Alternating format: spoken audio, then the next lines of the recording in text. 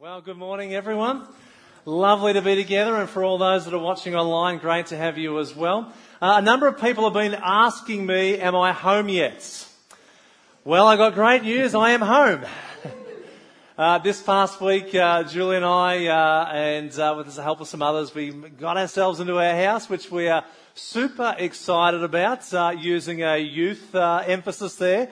This morning, my youngest son, Jake, has landed in Melbourne, and he is home as well too for the next month. So there's a lot of celebrations going on in the Lovell family as we move into the Christmas season. This morning's a bit of a special occasion as we move into our Christmas season, into everything Christmas with a new theme called Arrival.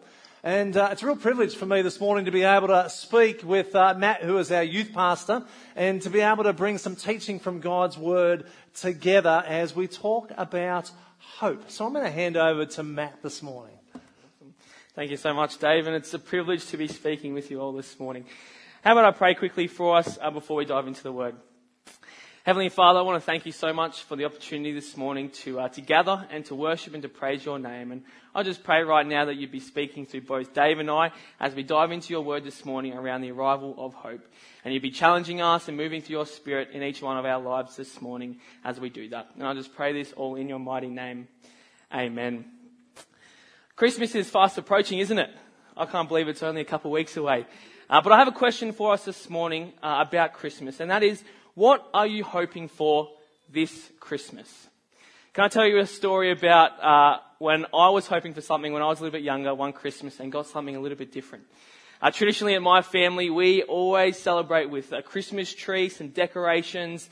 We give presents to one another, celebrate with family, have a roast lunch together, head to church on the day as well too. That's generally what our Christmas looks like in my household. But when I was about 6, my parents decided that, you know what, we're going to have absolutely none of that. We're not going to have presents. We're not going to have a tree, celebrations, no decorations. Instead, that we would go down to the church and we would serve food for the entire day to the homeless and the lonely at Christmas time. Now, as a 6-year-old, that was a bit of a shock to me. I was hoping for some presents, some good times together at Christmas Day, but instead was greeted by serving food at church all day. But I learned something in that which was really important, which was the true meaning of Christmas, which was really special. But I pose that question to you again this morning of what are you hoping for this Christmas? Were you like me when I was 6 and I was just hoping for some presents that were pretty good? Or maybe some good celebration with some family or friends? Are you hoping for a Christmas that has some really good lunch together with maybe some close family members? Or maybe you haven't really thought about what you're going to put your hope in for this Christmas, or what you are hoping for this Christmas. I look around the world around me and I see that people put hope in all types of things. Maybe they put hope in maybe a sports club, winning a game or winning the flag for the season. Maybe you put hope in work, getting some good work done or being successful in your job. Maybe you put hope in, if you're in school still, getting some good grades in your classes. Or maybe you might feel a little bit hopeless at Christmas time and you don't have hope in anything. And across the Advent season, you might be feeling a little bit hopeless. What is Advent? The word Advent actually means arrival or coming. And it is in one sense a countdown of anticipation in which we celebrate the first Advent, but also the second coming of Jesus. Traditionally, the Christmas wreath or the Advent wreath is symbolic for a few things at Christmas time. The circle represents God himself, having no beginning and no end. It also reminds us of the connection around the globe to other believers who at this time of year are also celebrating the birth of Jesus, but also looking forward to it with anticipation in the second coming of our King. I don't know if you know this, but traditionally around the Christmas wreath, there's 4 candles that surround the wreath. And each one of those actually symbolize a gift that God has given to us this time of year. Those gifts are the gift of hope, peace, joy, and love. And each week, traditionally, the candle is lit. Each one of those candles are lit leading up to Christmas. And it's symbolic for something that has happened, but also that there is more to come. There's something quite profound about this tradition that really interests me. And as we move towards Christmas and the busyness and the festivities of what this season will bring, I want to take a moment this morning to refresh us and remind us of the gifts that God has given us through the season of Advent. Those gifts of hope, peace, joy, and love. And this morning, we get to begin in celebration of Advent, but also take time to reflect on the arrival of hope. Hey, thanks, Matt. News of the arrival of hope is seen right throughout the Old Testament scriptures in different ways. And in fact, we see some of it quite specifically in the ancient book of Isaiah. Isaiah, being a prophet from God, spoke on behalf of God, and time after time after time would speak in the lives of his people, the people of Judah, or the people of God living in that land of Judah. In particular, there was a king right there by the name of Ahaz. King Ahaz, who was leading that people. At that period of time, the nation of Israel was split into two. You had the northern kingdom, you had the southern kingdom, and Isaiah was ministering specifically into this southern kingdom, the people of Judah. This period of time, we know historically, was a time of great turmoil, a time of great angst. There's a bunch of things going on there. Political alliances right around that Middle East were shoring up with one another as people were looking to kind of do their own thing. And so for the people of God living there in the tribe of Judah, in that southern kingdom, it was a time of incredible anxiety. In fact, you might say a time of great hopelessness for this group.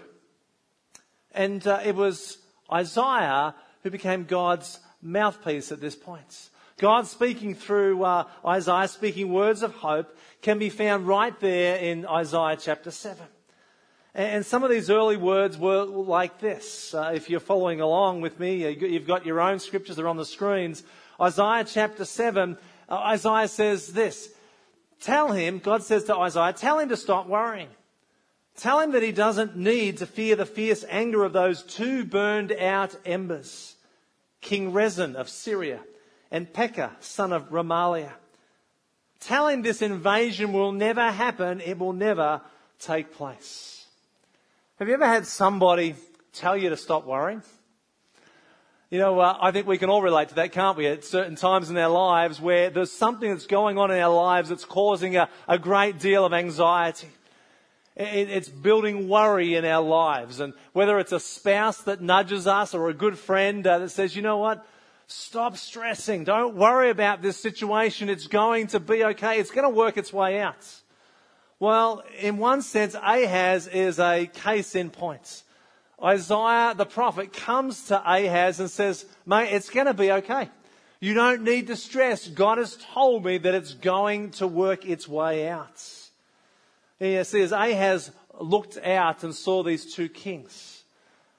He just thought the worst. And it was a situation that was out of his control, and he just sensed that he couldn't do anything about it. And so he was caught in this space of fear and hopelessness. But to God saw their plans and said through Isaiah, they're going to amount to nothing. Or you can put it another way, God said, they're all smoke and no fire. And so he instructed Isaiah to tell Ahaz, it's going to be okay. Well, was Ahaz okay with that? Did he just kind of settle back into that? Well, we know historically, no, he wasn't. Isaiah spoke words of promise, divine promise into his life, but Ahaz didn't believe it. And so what's he do? He begins to think through how he might take matters into his own hands and solve the situation. He thinks about who's around him and what human policies or what alliances he might make with other kingdoms that are there. And at that point in time, he sees the Assyrian Empire that sits out there. And so he builds a relationship and thinks, you know what, that's going to be the solution in this situation. That will be what gets us through. That's what's going to save us from any calamity. And so Isaiah comes back to Ahaz with these words from God. He says to him, in that same chapter, listen well, you royal family of David. Isn't it enough to exhaust human patience? Must you exhaust the patience of God as well? All right then, the Lord himself will give you the sign. Look, the virgin will conceive a child. She'll give birth to a son, and you will call him Emmanuel, which means God with us. Now that's a verse that you might have heard before, a very famous piece of scripture. Well, we know that that piece of scripture had both a near and a far fulfillment. To put it quite simply, the prophet Isaiah was saying to Ahaz, a child is shortly going to be born. And the birth of this child is going to be good news for you, because when this child is born, these two other enemies that you see out there that you're concerned about, they are going to come to nothing. They're just going to come and they're going to go. It had a near fulfillment, but it also had a far fulfillment in this promise. A reminder to Ahaz and to the entire nation of God's people that in the future, not just in a few years from now, but in the future, there is going to be one that is going to be born of a virgin. And so it had a promise. It was a sign that had both a near and a far fulfillment. They weren't just words of hope for Ahaz, but for an entire world. Well, sadly, Ahaz just continued to keep doing his own thing, placing his trust in foreign alliances. And we know that in a short period of time, this all went incredibly pear-shaped. And in Isaiah chapter 8, as the story continues to unfold, the prophet Isaiah says, "The people of Judah have rejected my gentle care and are rejoicing over what will happen to King Rezin and King Pekah. Therefore the land will overwhelm them with a mighty flood from the Euphrates River, the king of Assyria and all of his mighty armies." This very group of people that Isaiah was putting his trust in, and he was forming an allegiance with, would be the very ones that would sweep in and carry them off into captivity. Isaiah goes on to say, "Therefore the Lord will overwhelm them with a mighty flood from the Euphrates River, the king of Assyria and all the armies. This flood will overflow all its channels and will sweep into Judah. It will submerge Emmanuel's land from one end to the other." They had chosen to be wise in their own eyes, do their own thing. They had rejected the promise, the divine promise of God for them and their situation. And so God then allowed them to be carried off into Assyrian captivity. But you know what? This wasn't going to go on forever. As the story unfolds in Isaiah chapter 9, Isaiah comes to them and says, you know what? But this is going to be okay.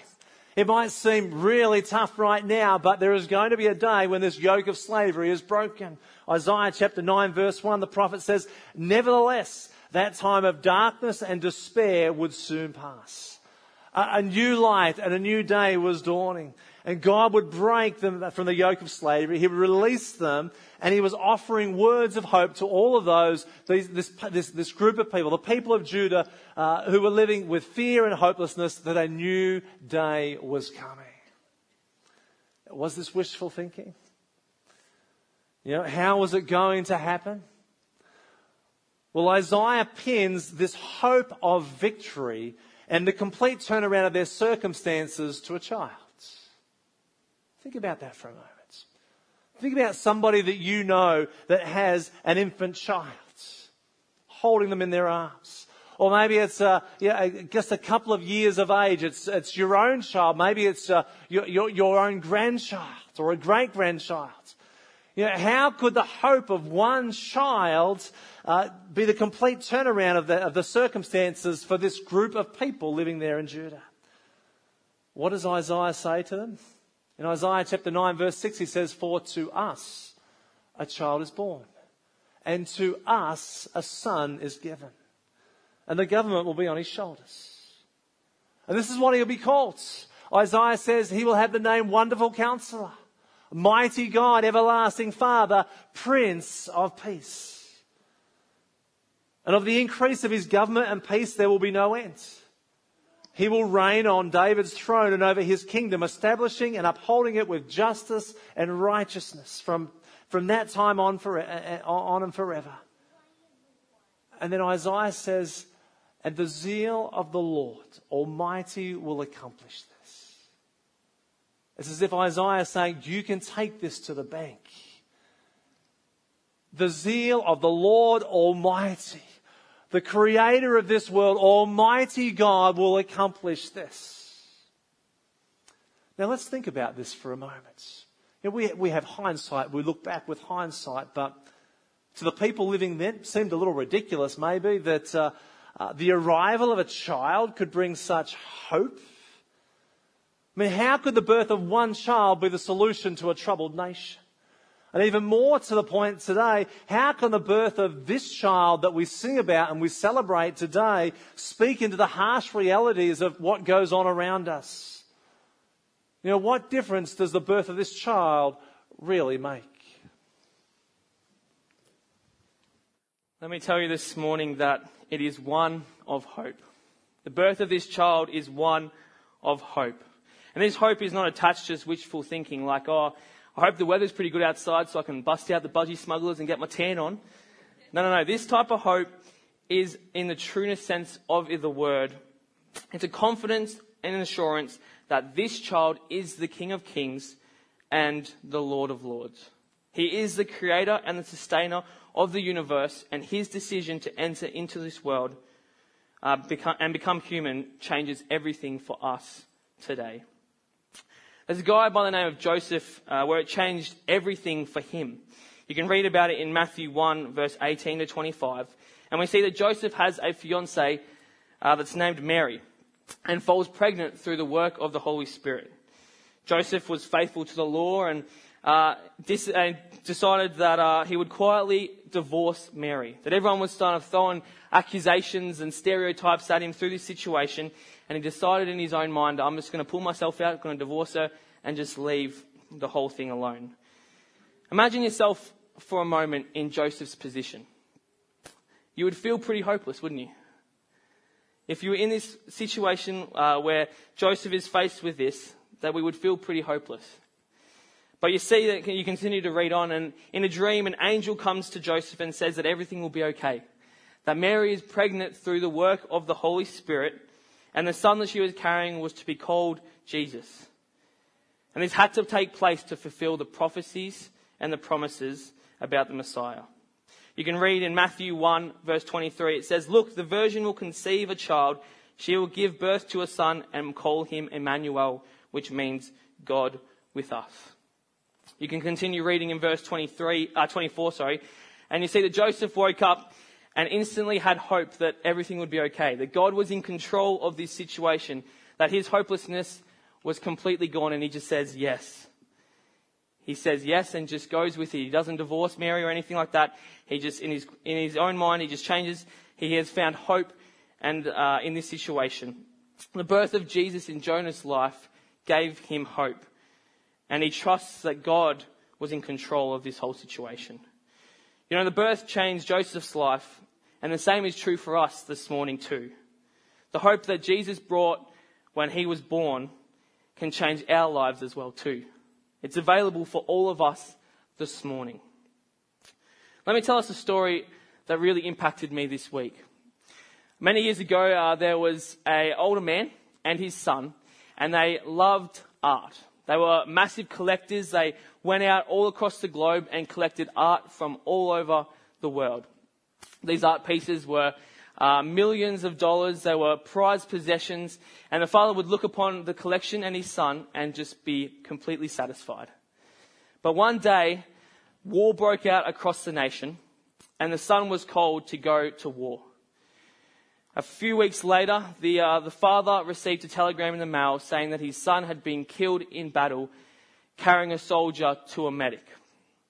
That year, on Christmas Day, the father was in his house and got a knock on the door. And a soldier was there to greet him and said, "Hello, you don't know me, but I'm a friend of your son. I was the one that he was carrying across the battlefield. Can I come in for a moment? I have something for you," he said.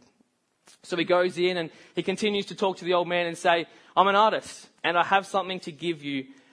And he was holding a large object and gave it to the old man.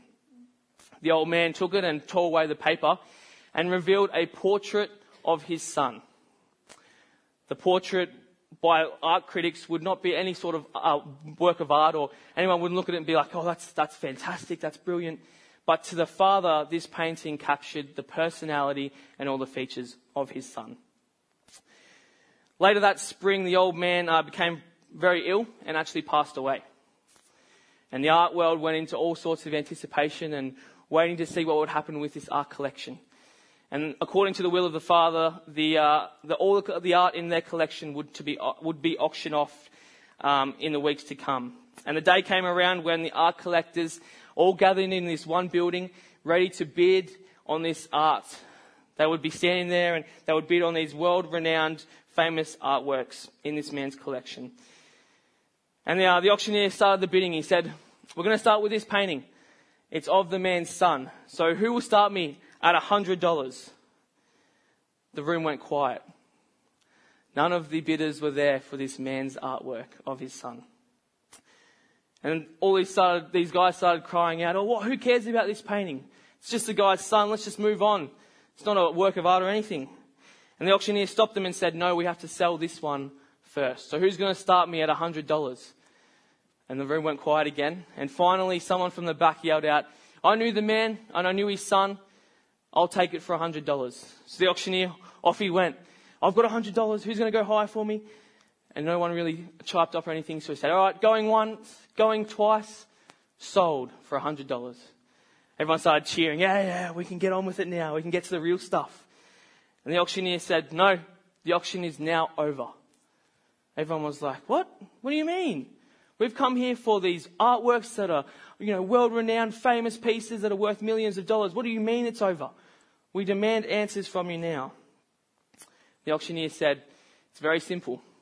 According to the will of the Father, whoever took the Son gets it all." Yeah, it's a powerful line, isn't it?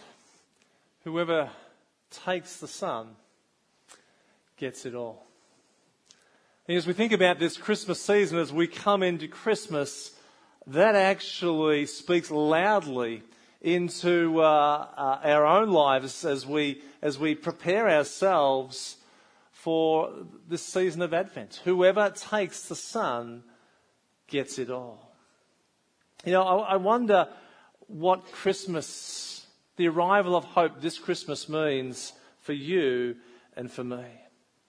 As I look around us, look around our community here in regional Victoria, and as I think about what's happening then nationally around our great country as well too, it's obvious to me that there is a whole bunch of people that are still living with some measure of trouble, turmoil and despair. And in one sense, circumstances might be different, but it's not a lot different, is it, 2,500 years ago to a group of people living in the land of Judah who were thinking about their own situation and feeling trouble, turmoil and despair. You see, there's a lot of fear in our world today. That's the reality. Fear of war, fear of the cost of living, fear of not being loved or accepted or included. And what's fear do to us? Fear has a way of breeding hopelessness in all of us. It's what it does. Now you might know somebody today for what that is their own story. They're living a really hopeless life. Or maybe as you sit here today, it's part of your story as well too, that for you there's all kinds of worry and anxiety and fear that just kind of is bubbling up in your life as you enter into another festive season. What's the solution to all of that? Is it just another care package that we kind of put out there into people's lives? Or is it another policy that we come up with that deals with some of the injustices and the inequalities that kind of live in this world? Well, I think all of those have their place. It's good to demonstrate God's love and care in practical ways. In fact, we've got 80 hampers that are going out this week into different people's lives. It's a great thing to do. But while each of those have an important place to play, I want to remind us today that it's the arrival of God's Son, Jesus Christ. It's the arrival of hope that actually provides an alternative story. A story where fear is conquered and hope is restored. You see, it's the arrival of hope that reminds us, it promises us that we can be free from the burdens that weigh us down and want to destroy our soul. It's the story of Christmas. It's the arrival of God's Son. It's the arrival of hope that changes everything. So what does that mean for you and for myself today as we move our way into another Christmas season? How is this going to impact your life? Well, I want to maybe just land us with a couple of things today, and just to remind us that, first of all, the story of Jesus entering into our world speaks directly to the heart of our needs. All of our needs, the needs of all of humanity. You see, it's Emmanuel, God with us. People will let you down, but God will never let you down. Into this story in the Old Testament scriptures, the prophet Isaiah turning up and speaking into the lives of the people of Judah, coming with the promises of God, telling these people that it's going to be okay, that these two kings that sit out there that you are fearing, that you are worrying about, they are nothing more than burnt out embers. It's going to be okay. See, God's promises are always true. He gave promises in Isaiah chapter 7 and in Isaiah chapter 9. For to us a child is born, to us a son is given. And he will be called Wonderful Counselor, Mighty God, Everlasting Father, Prince of Peace.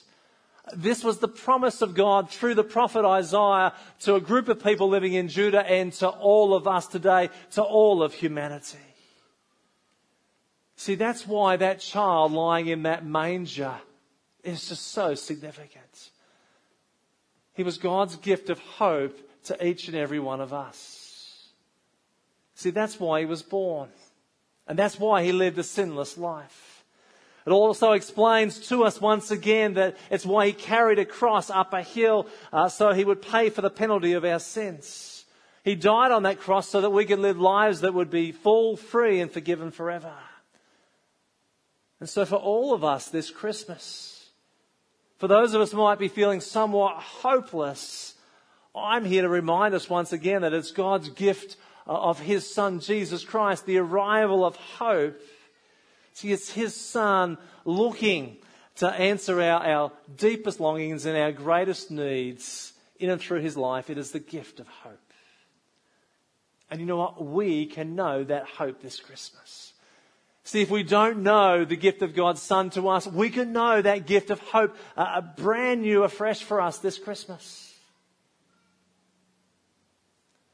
But I think as we think about this arrival of hope in a fresh way, maybe for some of us it's about embracing that gift of hope. But for many of us in this room or who are watching online who have already embraced the gifts, that as we think about this Advent season, as we come into this season, it's not so much about talking about it, but it's beginning to act like we believe that hope has truly entered into the world. All of us can find ourselves facing some hopeless situations. Maybe it's something going on in our family. Or it's a health situation that we are facing, or it's the sense of what just sits around us in our community in our times. We have a media that does a pretty good job of breeding fear and hopelessness into our lives. But yet as people of the faith, followers of Jesus, we're encouraged not to live with fear. We don't need to live with fear. We don't have a spirit of fear, but we have a spirit of hope that lives within us. And so as we come into this Christmas season, it's embracing in a fresh new way and embracing this gift of hope that we've already received and beginning to not just believe it here, but to live it from here, that we live like it makes the difference in our life. What might that mean? It might completely change the way in which you now come into Christmas. The way in which you get out of bed each and every morning. Choosing in that moment to say, you know what, I am not going to live with fear or worry today. I am going to live with hope because hope has entered into this world. It's changed my life once, and I'm going to continue to keep embracing this gift of hope that has been given to me through the gift of God's Son, Jesus Christ. And can I just say that we have an awesome opportunity and a responsibility to carry this gift of hope and to speak it into the lives of other people. And the ways in which we can do that is simply numerous. It's as numerous as our creativity. It's as numerous as the things that you might think about of how you might do this in and through the lives of other people. It's the way in which you smile at your neighbour. Or it's the gift that you give to them when you walk across the street. It's the things that you offer to do for them. It's the service that you invite them to because you know that you want them to meet the gift that has arrived in this world, the gift of hope, the arrival of hope. Isaiah promised a group of people, for to us a child is born, to us a son is given. And it was a promise that came true. And people, since that period of time, have been hearing about this gift of hope, the arrival of hope, and embracing it for their lives, and it's changed the way in which they live. And so maybe for us this Christmas, it's going to impact the way in which we're going to choose to come into this season as well too. See, what will this hope mean for you this Christmas? And how will it shape the way in which you celebrate this season of Advent? Hey, would you join with me as I pray? Father, right now I want to be praying for all of us who are sitting here or watching and engaging with this reminder, with your word that reminds us that a couple of thousand years ago, your Son, Jesus Christ, the Messiah, the Saviour of this world, entered. Emmanuel, God with us, you came and dwelt amongst us.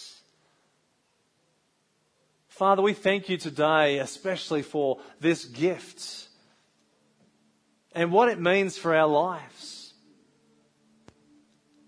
Maybe for people, for those of us who are thinking about this for the very first time and thinking, you know what, I've got to embrace this gift. I don't want to live with fear, and I don't want to live with worry and anxiety. I want to embrace a gift that speaks into all of that, into a gift that changes everything.